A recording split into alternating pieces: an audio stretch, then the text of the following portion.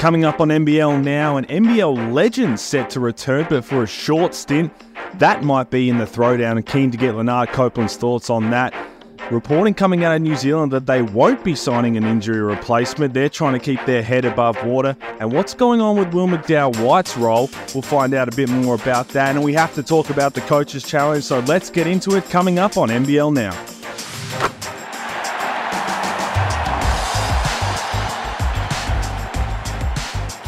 Welcome to NBL Now. It's Thursday, November 9th. Pete Hooley back in the seat with Leonard Copeland. Copes, there's a lot to talk about, but let's get stuck into some news that broke yesterday.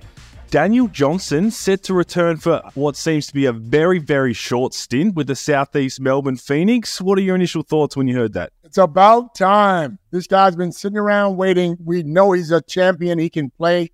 Pete, I know you've heard you say good things about him. Daniel Johnson is a champion to me. I mean, he can score the rock.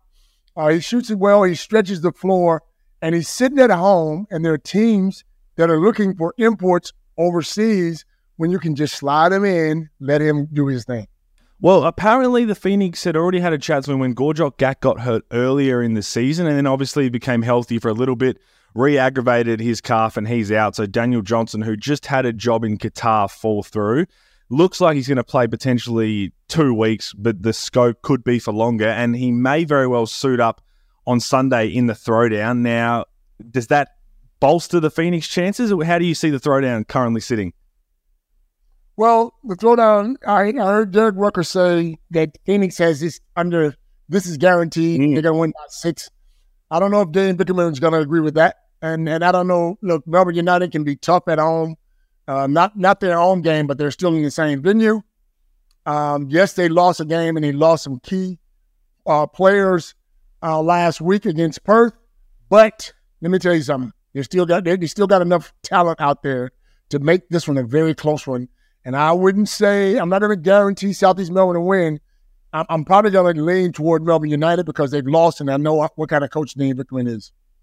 Yeah, add to that. So there's no Luke Travers, Ian Clark with a hamstring injury, and Ariel Hook-Porty. We're not sure, but he didn't look like he was going to be potentially suiting up for this weekend. Even without all of that, if you take that on any other team, you're probably a scheduled loss. But you're right, with the depth that Melbourne United has, JLA looks to be at full match fitness now. Obviously, he's still going to try and get his touch back, but he looks nearly back to his best. Chris Golding's still there. And then you've got bench guys like Tanner Krebs, Flynn Cameron, Rob Lowe, I'm sure, who are just desperate for more opportunity and more of a leash on the offensive end. So I know they lose a bunch, but in the grand scheme of things, do they lose anything at all?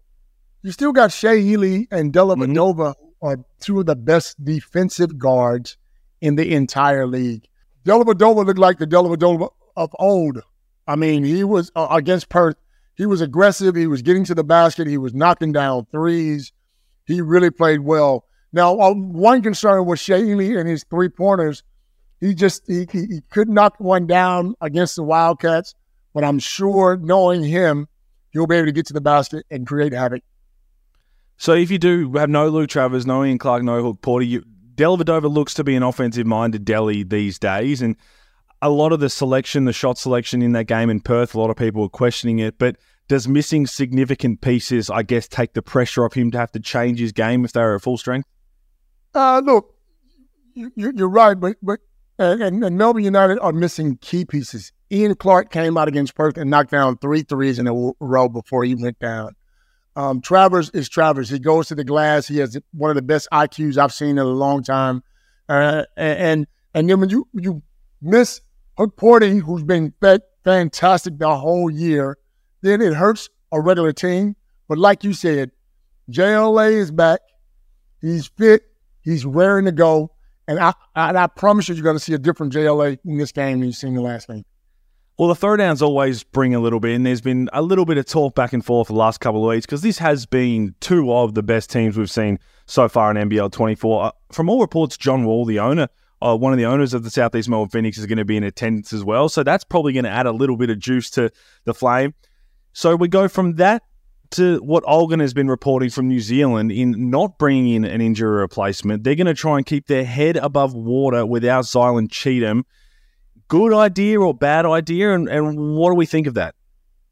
Well, look, they still have some talent. I mean, Will McDowell-White isn't playing the way he did last year, but I'm expecting that to happen because he's still averaging the same amount of assists. And you bring in Parker Jackson Cartwright, who's playing great basketball. But Lamb, they wouldn't got Lamb. He's an NBA pro. He knows how to get to the basket and score the rock.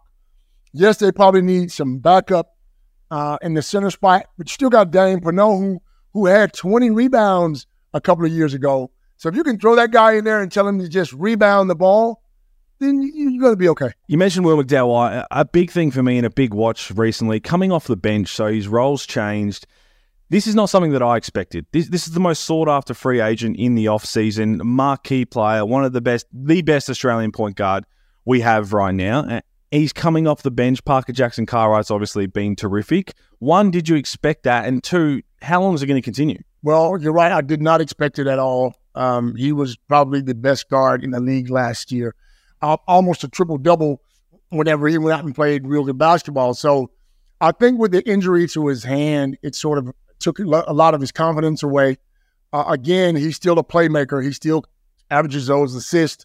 He can rebound the ball well. He's just not shooting well. But I don't expect that I don't expect him to be on that bench for long because he's one of those guys. I know him well. He was in Sydney with us. He's got to come at you. He's got to get himself going. And imagine him and Parker Cartwright on the floor at the same time. Can they coexist, though, Copes? That's the thing. I think that's a lot of people are trying to figure out. Can these two, they need the ball in their hand a lot. Can they make it work together on the floor? Because last year, Barry Brown Jr. came off the bench, the high-octane scorer, but they figured it out. They obviously made a championship series on the back of two elite guards. They had other pieces, but can these two figure it out? Maury's a good coach. You know, he's smart. He knows what he's doing. And from the outside in, it doesn't look like they can because they both need the ball to perform. But, you know, when you got talent on the floor, you make it work. And he's done that. He's been to a championship. He knows what it takes. You got two quality point guards, and they're both unselfish is what I love about them. They both look to pass the ball, but they both can score. So, look, again, from the outside looking in, maybe it doesn't work, but I think in their camp, they'll figure it out. I have no doubt they will as well. I'm looking forward to seeing Will McDowell get back to his best. But talking about backcourts trying to exist together and get something flowing, Jacob Jackomas came out and said after their last game with the Kings in the press conference that potentially something has to change, and it could be in the starting lineup. I think Mason Peatling's due to come back, and everyone's kind of talking about Tyler Harvey and Justin Robinson. We talk about coexisting in New Zealand. Can these two figure it out, or do you believe that one of them in the near future is just going to have to see a different look and go off the bench? Not that it matters. I think personally we put too much emphasis on who starts the game more so. If they're going to play starters minutes, it's just about who finishes. But what's your ideal Illawarra Hawks starting lineup? Well, they're both very talented. Now, I called the game last Friday against the Sydney Kings. I just think what needs to change is shot selection. The guys come down and just let it fly in hopes that all these long threes are going to go in. And when they don't, when you're playing against a team like Sydney who get that rebound and push it down the floor, you're in trouble. And that's exactly what happened to them. I think they need to move that ball from side to side. I think they need to get Falling a little bit more involved.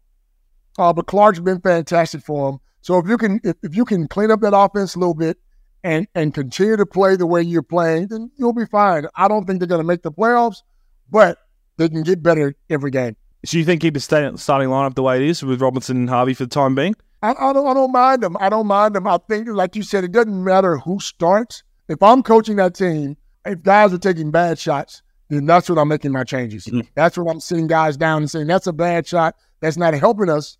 Yes, we've seen Harvey come down and make long threes, and they look great. But when he misses, it hurts the team. And he's a superstar. I don't want to rag on Harvey. Harvey's a superstar. But we got to find better shot selections. Maybe get him running off screens.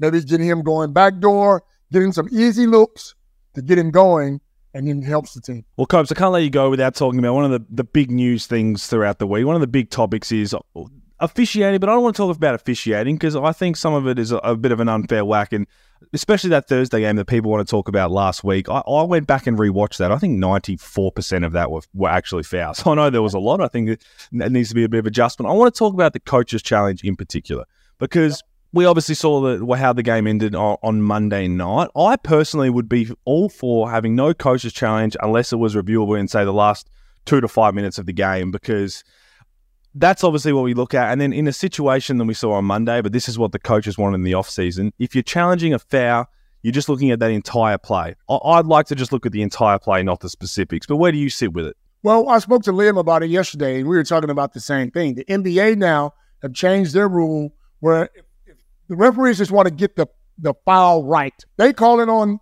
number 10 and number 11 made the foul. They have an opportunity to go back, have a look at it, and get the foul right. And the coaches in the NBL were asked if they wanted to run through that same structure, and they all said no. So at the end of the day, the referees they're doing a fantastic job. We can't sit there and go, the referees did this wrong or did that wrong. 77 fouls in that game you were talking about. It's just 77. It's just too many.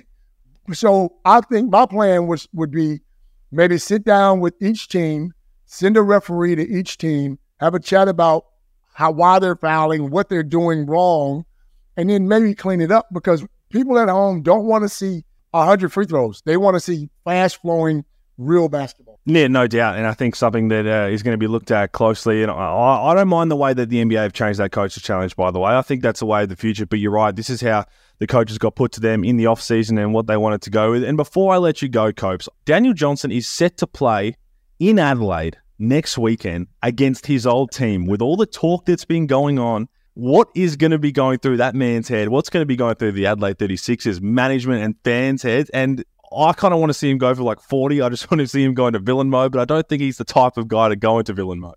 Are you kidding me? Daniel Johnson wants to get 50. Trust me. We're all human. We've all played the game. You know, like I know, if a team lets you go or things aren't working for you, and you go back to that venue where you made a name for yourself, the fans are going to be standing up cheering because he's a true champion. Then he's going to want to drop 50. And I wouldn't be surprised the first 3 he takes is nothing but net, because he knows that venue better than anybody. And I'll be sitting there cheering for him. I really will. So you don't mind the idea if this is a little 2-3 week stint and maybe a little audition, and not to say that Daniel Johnson will just be shipped around 6 teams for the rest of the year, but you want to continue to see this man in the league? Because I'm on board with that. He should, man. There's no reason why he shouldn't be playing for somebody. He's too talented. He's big. He's Australian, and he's sitting at home not playing basketball. That just doesn't make sense to me. When other teams are looking for players and you don't know what you're going to get.